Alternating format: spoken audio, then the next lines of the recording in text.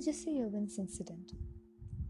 As we both know, Liesel wasn't on hand on Himmel Street when Rudy performed his act of childhood infamy. When she looked back, though, it felt like she had actually been there.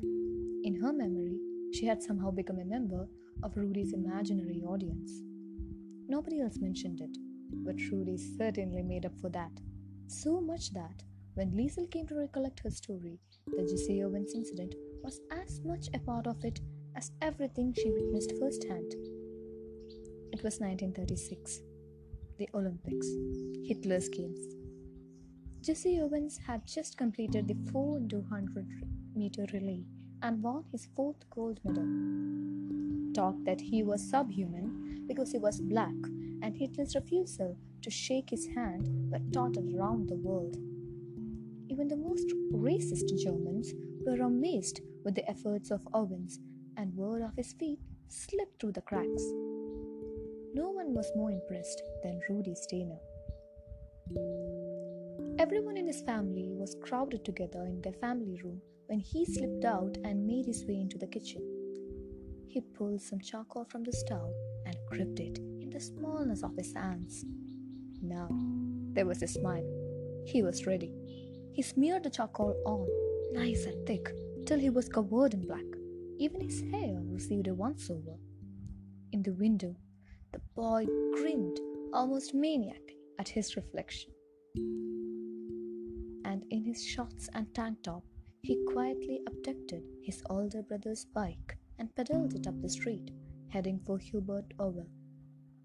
In one of his pockets, he had hidden a few pieces of extra charcoal in case some of it wore off later. In Liesel's mind, the moon was sawn into the sky that night. Clouds were stitched around it. The rusty bike crumbled to a halt at Hubert Owl fence line, and Rudy climbed over. He landed on the other side and trotted speedily up toward the beginning of the 100. Enthusiastically, he conducted an awkward regimen of stretches. He dug starting holes into the dirt. Waiting for his moment, he paced around, gathering concentration under the darkness sky, with the moon and the clouds watching tightly. Owens is looking good, he began to commendate. This could be his greatest victory ever. He shook the imaginary hands of the other athletes and wished them luck, even though he knew they didn't have a chance. The starters signaled them forward.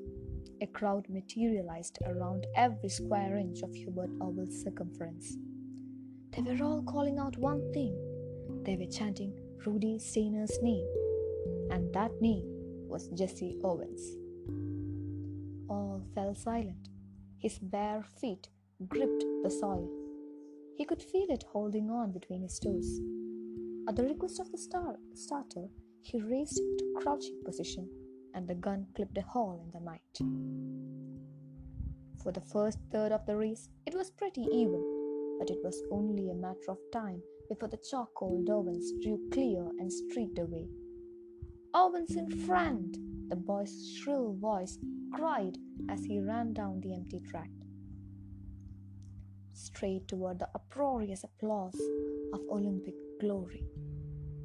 He could even feel the tape break in two across his chest as he burst through it in first place. The fastest man alive. It was only on his victory lap that things turned sour. Among the crowd, his father was standing at the finish line like the boogeyman, or at least the boogeyman in a suit. As previously mentioned, Rudy's father was a tailor. He was rarely seen on the street without a suit and tie. On this occasion, it was only the suit and a disheveled hat.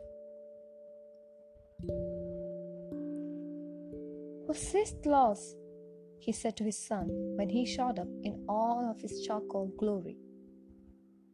"What the hell is going on here?" The crowd vanished. A breeze sprang up. "I was asleep in my chair when Kurt noticed you were gone. Everyone's out looking for you."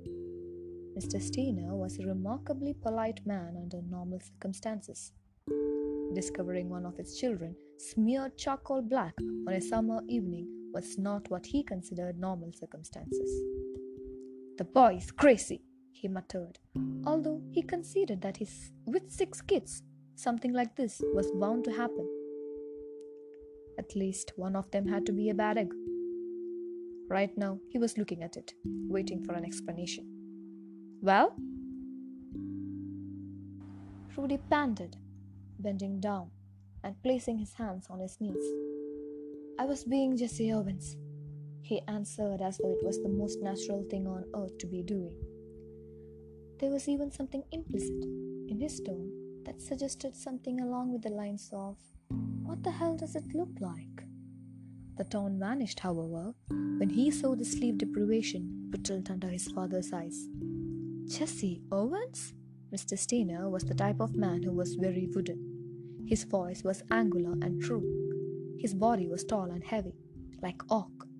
His hair was like splinters. "What about him?" "You know, Papa, the black magic one." "I'll give you black magic." He caught his son's ear between his thumb and forefinger. Rudy winced. "Ow, that really hurts." "Does it?"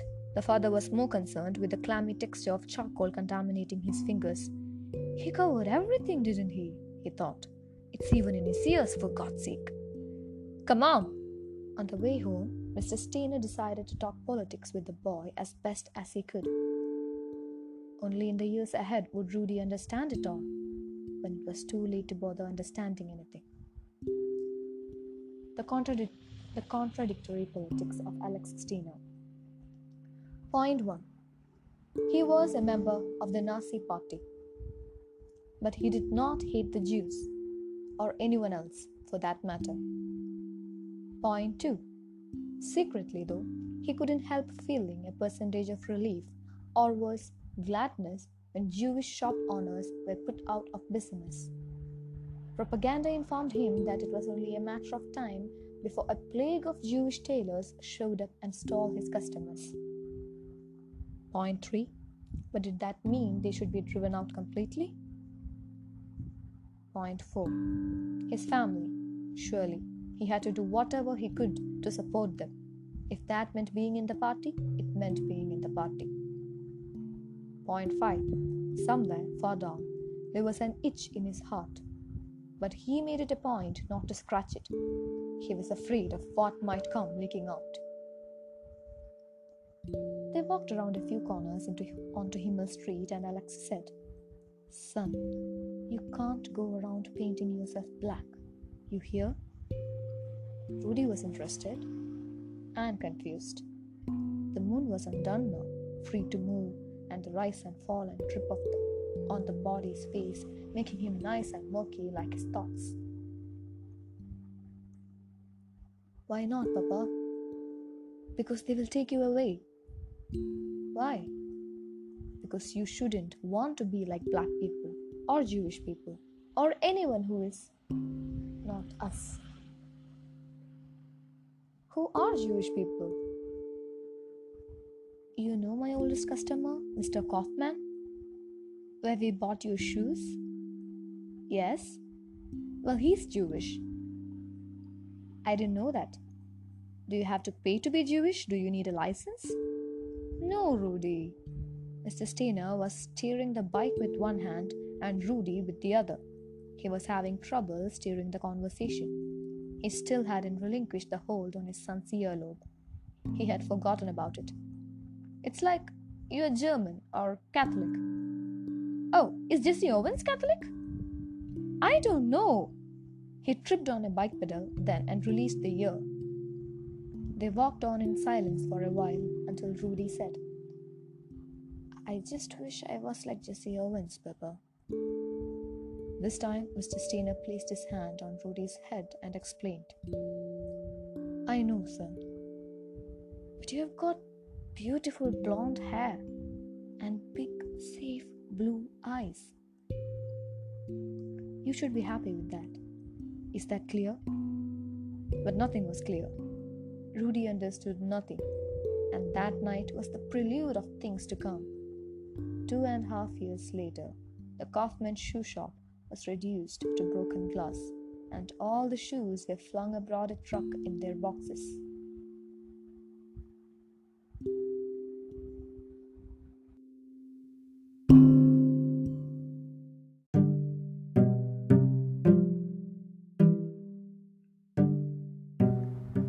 The other side of sandpaper. People have defining moments, I suppose, especially when they are children. For some, it's Jesse Owens incident. For others, it's a moment of bedwetting hysteria. It was late May 1939, and the night had been like most others.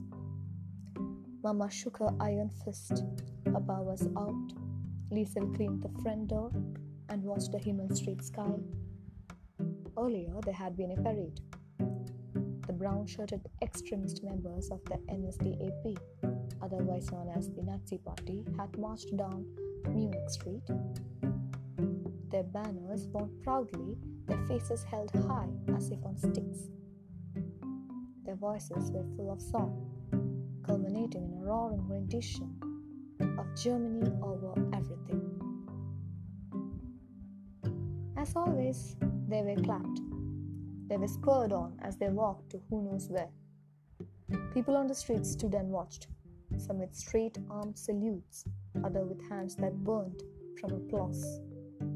Some kept faces that were contorted by pride and rally, like fraudulent, and then there were scatterings of odd men out, like Alex Steiner, who stood like a human-shaped block of wood, clapping slow and dutiful and beautiful submission.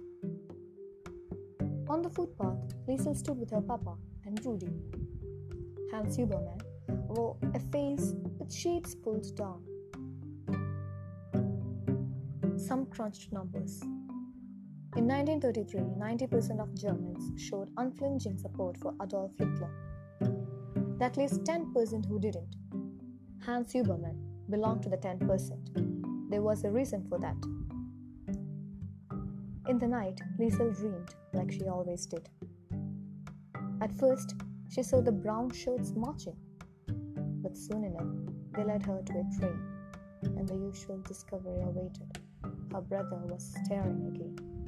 When she woke up screaming, Liesel knew immediately that on this occasion, something had changed. A smell leaked out from under the sheets, warm and sickly. At first, she tried convincing herself that nothing had happened. But as Papa came closer and he held her, she cried and admitted the fact in his ear. "Papa," she whispered. "Papa." And that was all. He could probably smell it. He lifted her gently from the bed and carried her into the washroom.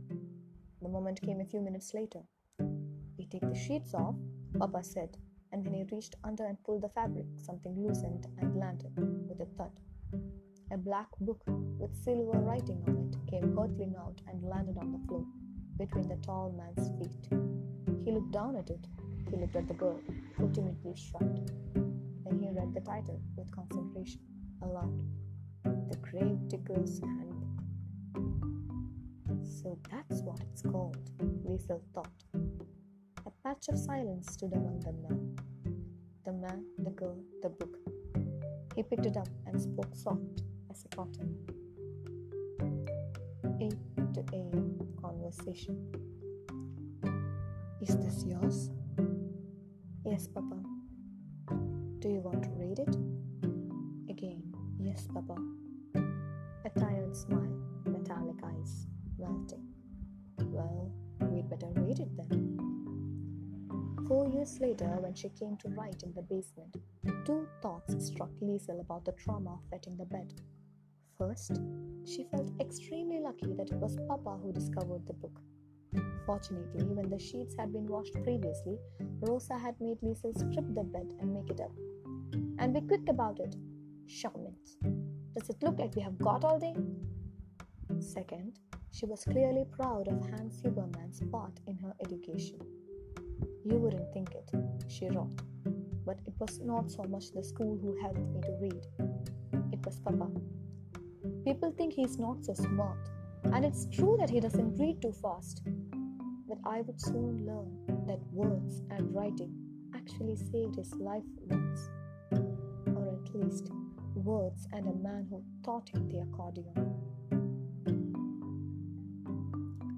First things first, Hans Huberman said that night. He washed the sheets and hung them first. Now, he said upon his return, let's get this midnight class started. The yellow light was alive with dust. Liesl sat on cold, clean sheets and ashamed, elated. The thought of bedwetting prodded her. But she was going to read. She was going to read the book. The excitement stood up in her. Visions of a 10-year-old reading genius was set alight. It was only if that was easy. If only it was that easy. To tell you the truth, Papa explained up front, I am not such a good reader myself. But it shouldn't matter that he read slowly. If anything, it might have helped that his own reading pace was slower than average. Perhaps it would cause less frustration in coping with the girl's lack of ability. Still, initially, Hans appeared a little uncomfortable, holding the book and looking through it. When he came over and sat next to her on the bed, he leaned back, his legs angling over the side. He examined the book again and dropped it on the blanket. Now, why would a nice girl like you want to read such a thing? Again, Liesl shrugged. Had the apprentice been reading the complete works of Goethe or any other such luminary? That was what would have sat in front of them. She attempted to explain. When it was sitting in the snow and the soft-spoken words fell off the side of the bed, emptying to the floor like powder. Papa knew what to say though. He always knew what to say. He ran a hand through his sleepy hair and said, well, promise me one thing, Liesl. If I die anytime soon, you make sure they bury me right. She nodded with great sincerity. No skipping chapter 6 or step 4 in chapter 9. He laughed, as did the bedwetter. Well, I'm glad that's settled. We can get on with it now. He adjusted his position and his bonds creaked like itchy floorboards. The fun begins. Amplified by the still of the night, the book opened, a gust of wind. Looking back, Liesl could tell exactly what her papa was thinking when he scanned the first page of the Grave Digger's Handbook. As he realized the difficulty of the text, he was clearly aware that such a book was hardly ideal. There were words in there that he would have trouble with himself, not to mention the morbidity of the subject. As for the girl, there was a sudden desire to read it that she didn't even attempt to understand. On some level, perhaps she wanted to make sure her brother was buried right. Whatever the reason, her hunger to read that book was as intense as any 10-year-old human could experience. Chapter 1 was called The First Step, Choosing the Right Equipment. In a short introductory passage, it outlined the kind of material to be covered in the following 20 pages. Types of shovels, picks, gloves, and so forth were itemized, as well as the vital need to properly maintain them. This grave digging was serious. As Papa flicked through it, he could surely feel Liesl's eyes on him. They reached over and gripped him, waiting for something, anything, to slip from his lips. Here, he shifted again and handed her the book. Look at this page and tell me how many words you can read. She looked at it and lied. About half. Read some for me. But of course she couldn't. When he made her point out any words she could read and actually say them, there were only 3. The 3 main German words for the. The whole page must have had 200 words on it. This might be harder than I thought. She caught him thinking it, just for a moment. He lifted himself forward, rose to his feet, and walked out. This time when he came back, he said, actually, I have a better idea. In his hand, there was a thick painter's pencil and a stack of sandpaper. Let's start from scratch. Liesl saw no reason to argue. In the left corner of an upturned piece of sandpaper, he drew a square of perhaps an inch and shoved a capital A inside it.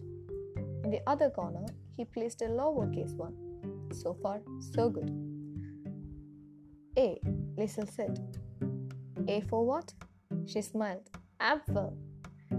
He wrote the word in big letters and drew a misshapen apple under it. He was a house painter, not an artist. When it was complete, he looked over and said, "Now for B."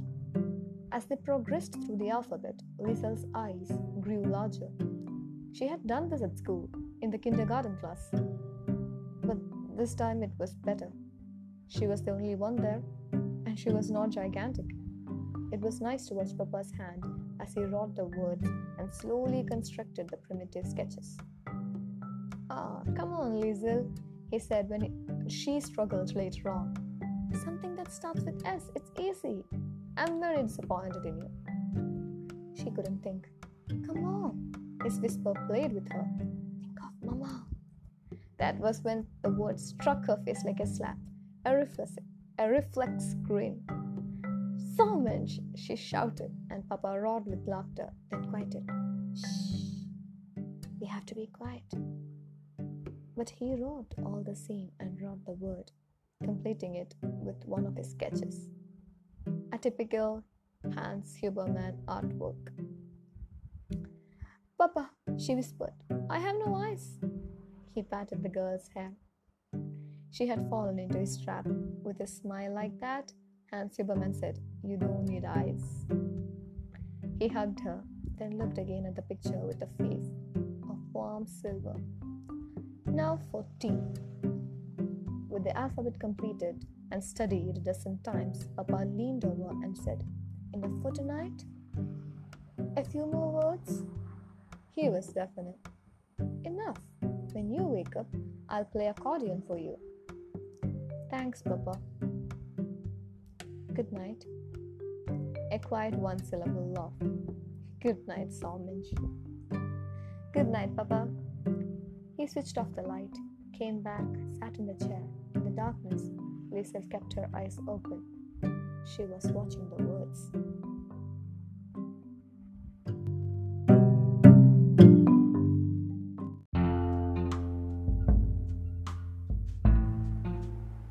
The smell of friendship. It continued. Over the next few weeks and into summer, the midnight class began at the end of each nightmare. There were 2 more bedwetting occurrences, but Hans Huberman merely repeated his previous cleanup heroics and got down to the task of reading, sketching, and reciting. In the morning's early hours, quiet voices were loud. On a Thursday, just after 3 p.m., Mama told Liesel to get ready to come with her and deliver some ironing. Papa had other ideas. He walked into the kitchen and said, "Sorry, Mama, she's not going with you today." Mama didn't even bother looking up from the washing bag. "Who asked you, Arschloch? Come on, Liesel." "She's reading," he said. Papa handed Liesel a steadfast smile and wink. "With me. I am teaching her. We are going to the Amper stream where I used to practice the accordion." Now he had her attention. Mama placed the washing on the table and eagerly worked herself up to the appropriate level of cynicism. "What did you say?" "I think you hurt me, Rosa." Mama laughed. "What the hell could you teach her?" A cardboard grin uppercut words. "Like you could read so much, you sockle." The kitchen waited. Papa counterpunched. "Well, we will take your ironing for you." "You filthy!" She stopped. The words propped in her mouth as she considered it. "Be back before dark." "We can't read in the dark, Mama," Liesel said. "What was that, Somanch?" "Nothing, Mama." Papa grinned and pointed at the girl. "Book, sandpaper, pencil," he ordered. "And the accordion." Once she was already gone, soon they were on Himmel Street, carrying the words, the music, and washing. As they walked towards Fraudulous, they turned around a few times to see if Mama was still at the gate checking on them. She was. At one point, she called out, "Liesel, hold that ironing straight. Don't crease it." "Yes, Mama." A few steps later, "Liesel, are you dressed warm enough?" What did you say? So, mentioned Rekiges, you never hear anything. Are you dressed warm enough? It might get cold later. Around the corner, Papa bent down to do a shoelace. Liesel, he said, could you roll me a cigarette? Nothing could give her greater pleasure. Once the ironing was delivered, they made their way back to Amper River, which flanked the town. It worked its way past, pointing in the direction of Dachau, the concentration camp. There was a wooden planked bridge. They sat maybe 30 meters down from it in the grass, writing the words and reading them aloud. And when darkness was near, Hans pulled out the accordion. Lisa looked at him and listened, though she did not immediately notice the perplexed expression on her papa's face that evening as he played. Papa's face. It travelled and wandered, but it disclosed no answers. Not yet. There had been a change in him, a slight shift. She saw it, but didn't realize until later, when all the stories came together. She didn't see him watching as he played, having no idea that Hans Huberman's accordion was a story. In the times ahead, that story would arrive at 33 Himmel Street in the early hours of morning, wearing ruffled shoulders and a shivering jacket. It would carry a suitcase, a book, and 2 questions. A story. Story after story. Story within story. For now there was only one as far as Liesel was concerned, and she was enjoying it. She settled into the long arms of grass lying back. She closed her eyes and her ears held the notes. There were, of course, some problems as well. A few times Papa nearly yelled at her. "Come on, Liesel," he would say. "You know this word, you know it." Just when progress seemed to be flowing well, somehow things would become lodged. When the weather was good, they would go into the Amper in afternoon. In bad weather, it was the basement. This was mainly on account of Mama. At first, they tried in the kitchen, but there was no way. "Rosa," Hans said to her at one point, quietly, his words cut through one of her sentences. "Could you do me a favor?" She looked up from above the stove. "What?" "I'm asking you. I'm begging you. Could you please shut your mouth for just 5 minutes?" You can imagine the reaction. They ended up in the basement. There was no lighting there, so they took a kerosene lamp. And slowly, between school and home, from river to the basement, from the good days to the bad, Liesel was learning to read and write. "Soon," Papa told her, "you will be able to read that awful Graves book with your eyes closed. And I can get out of that midget class." She spoke those words with grim kind of ownership. In one of their basement sessions, Papa dispensed with the sandpaper, it was running out fast, and pulled out a brush. There were few luxuries in Huberman household, but there was an oversupply of paint, and it became more than useful for Liesel's learning. Papa would say a word, and the girl would have to spell it aloud and then paint it on the wall, as long as she got it right. After a month, the wall was recoated, a fresh cement page. Some nights, after working in the basement, Liesel would sit crouched in the bath and hear the same utterances from the kitchen. "You stink," Mama would say to Hans, "like cigarettes and kerosene." Sitting in the water, she imagined the smell of it, mapped out on her papa's clothes. More than anything, it was the smell of friendship, and she could find it on herself too. Liesel loved that smell. She would sniff her arm and smile as the water cooled around her.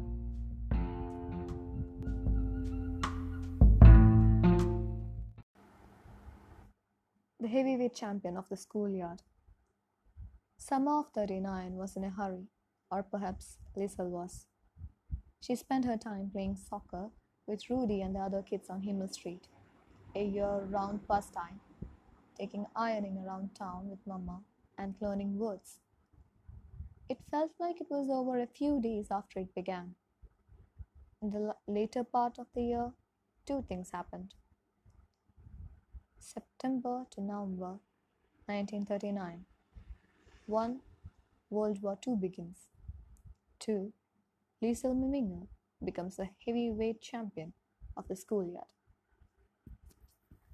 The beginning of September.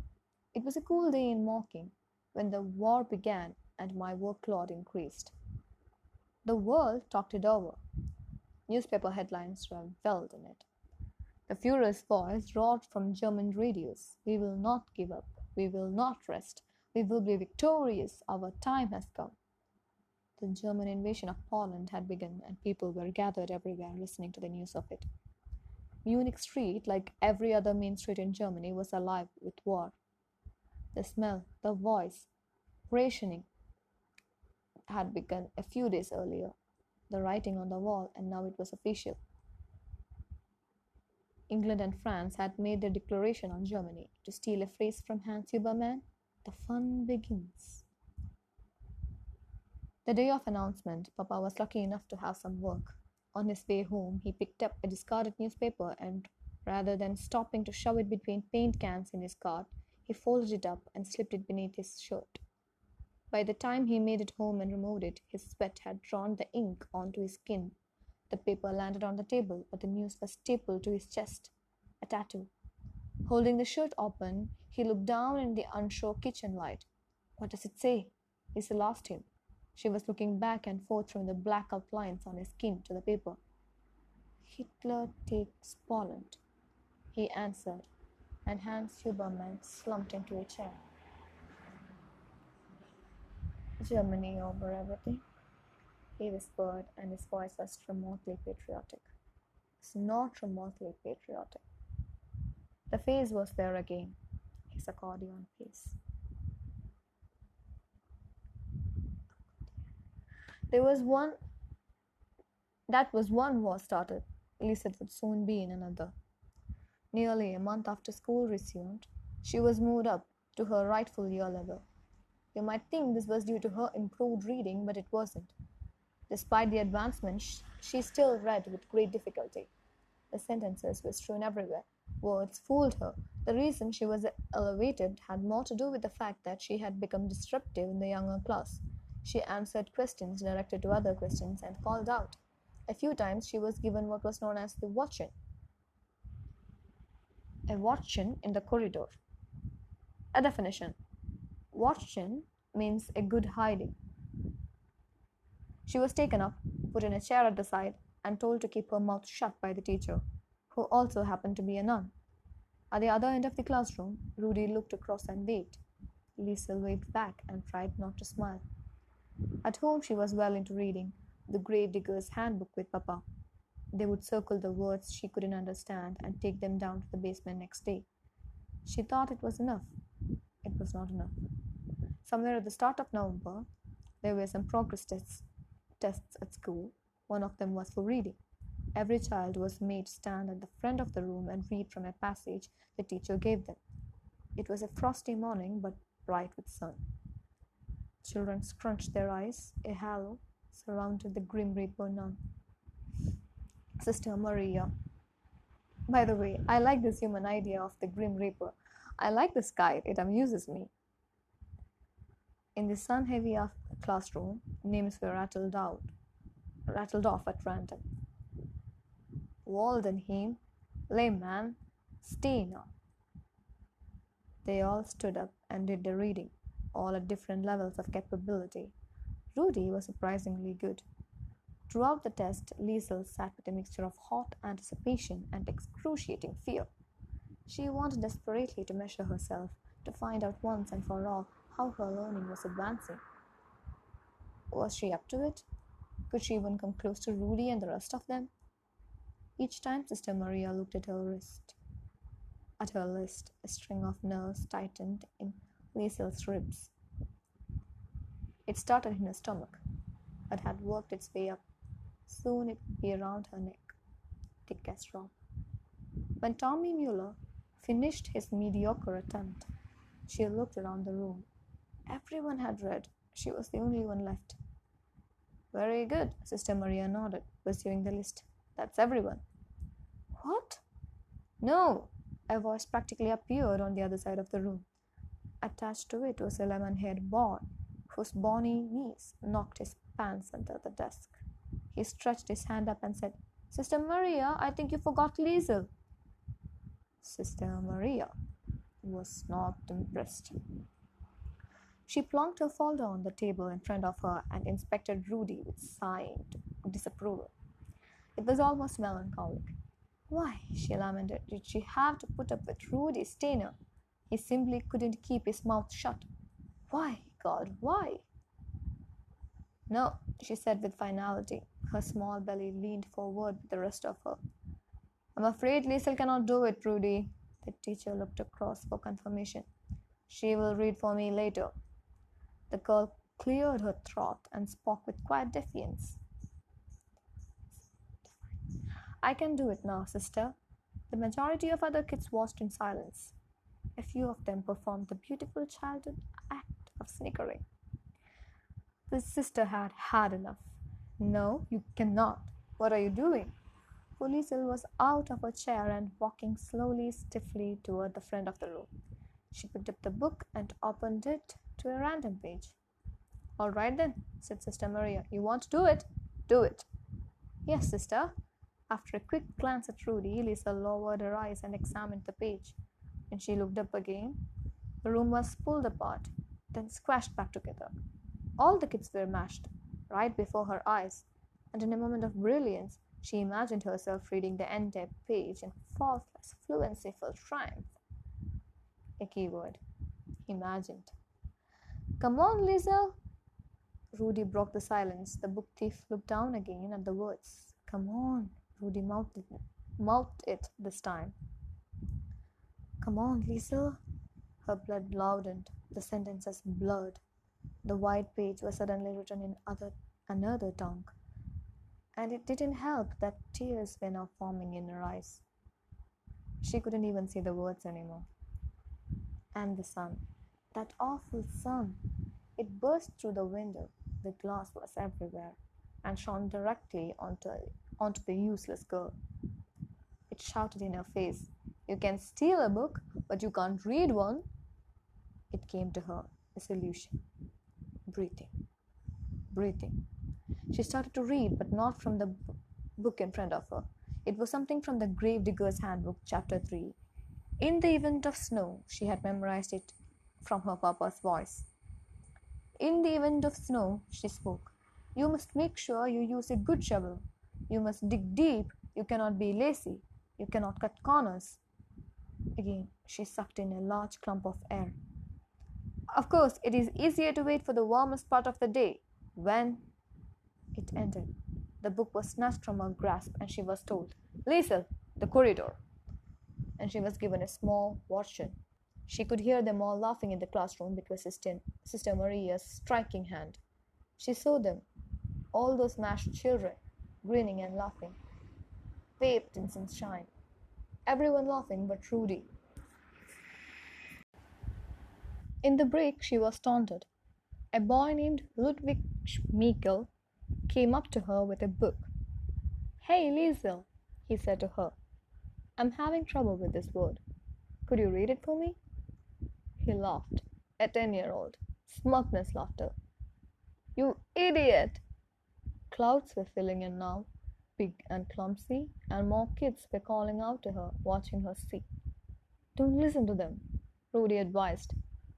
Easy for you to say, you're not the stupid one. Nearing the end of the break, the tally of comments stood at 19. By the 20th, she snapped. It was Schmeickel, back for more. Come on, Liesel. He stuck the book under her nose. Help me out, will you? Liesel helped him out. All right. She stood up and took the book from him. As he smiled over his shoulder at some other kids, she threw it away and kicked him hard as she could in the vicinity of the groin. Well, as you might imagine, Ludwig Schmeickel suddenly buckled, and on the way down, he was punched in the ear. When he landed, he was set upon. And when he was set upon, he was slapped and clawed and obliterated by a girl who was utterly consumed with rage. His skin was so warm and soft. Her knuckles and fingernails were so frighteningly tough, despite their smallness. You sockle! Her voice, too, was able to scratch him. You asshole! Can you spell asshole for me? Oh, how the clouds stumbled in and assembled stupidly in the sky. Great obese clouds, dark and plump, bumping into each other, apologizing, moving on, and finding room. Children were there, well, quick as kids gravitating towards a fine fight. A stew of arms and legs, of shouts and cheers, grew thicker around them. They were watching. They were watching Liesel Meminger give Ludwig Schmeickel a hiding of a lifetime.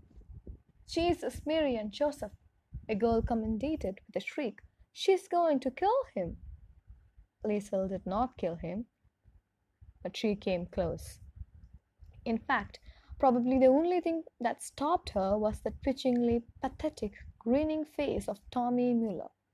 Still crowded with adrenaline, Liesel caught sight of him smiling with such absurdity that she dragged him down and started beating him up as well. What are you doing? He wailed, and only then, after the third or fourth slap and a trickle of bright blood from his nose, did she stop. On her knees, she sucked in the air and listened to the groans beneath her. She watched the whirlpool of faces left and right, and she announced, I am not stupid. No one argued. It was only when everyone moved back inside and Sister Maria saw the state of Ludwig Schmeickel that the fight resumed. First, it was Rudy and a few others who bore the brunt of suspicion. They were always at each other. Hands, each boy was ordered, but every pair was clean. I don't believe this, the sister muttered. It can't be, because sure enough, when Liesel stepped forward to show her hands, the Ludwig Schmeickel was all over them, rusting by the moment. The corridor, she stated for the second time in that day. For the second time that hour actually. This time it was not a small watching. It was not an average one. This time it was the mother of all corridor watchings.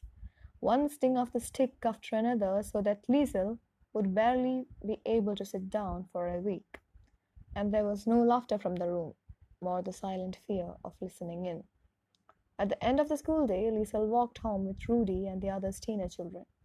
Nearing Himmel Street, in a hurry of thoughts, a culmination of misery swept over her. The failed recital of the Gravedigger's Handbook, the demolition of her family, her nightmares, the humiliation of the day, and she crouched in the gutter and wept. It all led here. Rudy stood there next to her. It began to rain, nice and hard. Kurt Steiner called out, but neither of them moved. One sat painfully now among the falling chunks of rain, and the other stood next to her, waiting. Why did he have to die? She asked. But still, Rudy did nothing. He said nothing. When finally she finished and stood herself up, he put his arm around her, best buddy style, and they walked on. There was no request for a kiss, nothing like that. You can love Rudy for that, if you like. Just don't kick me in the eggs. That's what he was thinking. But he didn't tell Liesel that. It was nearly 4 years later that he offered that information. For now, Rudy and Liesel made their way onto Himmel Street in the rain. He was the crazy one who had painted himself black and defeated the world. She was the book thief without the words. Trust me, though, the words were on their way, and when they arrived, Liesel would hold them in her hands like the clouds, and she would wring them out like rain. Part 2. The Shoulder Shrug, featuring A Girl Made of Darkness, The Joy of Cigarettes, A Town Walker, Some Dead Letters, Hitler's Birthday, 100% Pure German Sweat, The Gates of Thievery, and A Book of Fire. A Girl Made of Darkness. Some statistical information. First stolen book, January 13th, 1939. Second stolen book, April 20th. 1940. Duration between said stolen books 463 days. If you were being flippant about it, you would say that all it took was a little bit of fire, really, and some human shouting to go with it. You would say that was all Liesel Meminger needed to apprehend her second stolen book, even if it smoked in her hands, even if it lit her ribs. The problem, however, is this: this is no time to be flippant. It's no time to be half watching, turning around, or checking the stove, because when the book thief stole her second book, not only were there many factors involved in her hunger to do so, but the act of stealing it triggered the crux of what was to come. It would provide her with a venue for continued book thievery. It would inspire Hans Huberman to come up with a plan to help the Jewish fist fighter. And it would show me, once again, that one opportunity leads directly to other. Just as risk leads to more risk, life to more life, and death to more death. In a way, it was destiny. You see, people may tell you that Nazi Germany was built on anti-Semitism, a somewhat overzealous leader, and a nation of hate-fed bigots. And it would all have come to nothing had the Germans not loved one particular activity. But it would all have come to nothing had the Germans not loved one particular activity: to burn. The Germans loved to burn things: shops, synagogues, Reichstags, houses, personal items, slain people, and of course, books. They enjoyed good book burning, all right, which gave people who were partial to books the opportunity to get their hands on certain publications that they otherwise wouldn't have. One person who was that way inclined, as we know, was a thin-boned girl named Liesel Meminger. She may have waited for 63 days, but it was worth it. At the end of the afternoon that had contained much excitement, much beautiful evil, one blood-soaked angle, and a slap from his trusted hand, Liesel Meminger attained her second success story. The shoulder shrug. It was a blue book with red writing engraved on the cover, and there was a small picture of a cuckoo bird under the title, also red. When she looked back, Liesel was not ashamed to have stolen it. On the contrary, it was pride that more resembled that small pool of felt something in her stomach. And it was anger and dark hatred that had fueled her desire to steal it.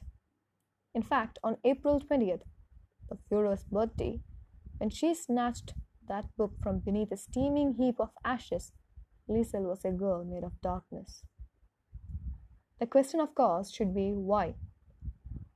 What was there to be angry about? What had happened in the past 4 or 5 months to culminate in such a feeling? In short, the answer traveled from Himmel Street to the Führer to the unfindable location of her real mother and back again. Like most misery, it started with apparent happiness.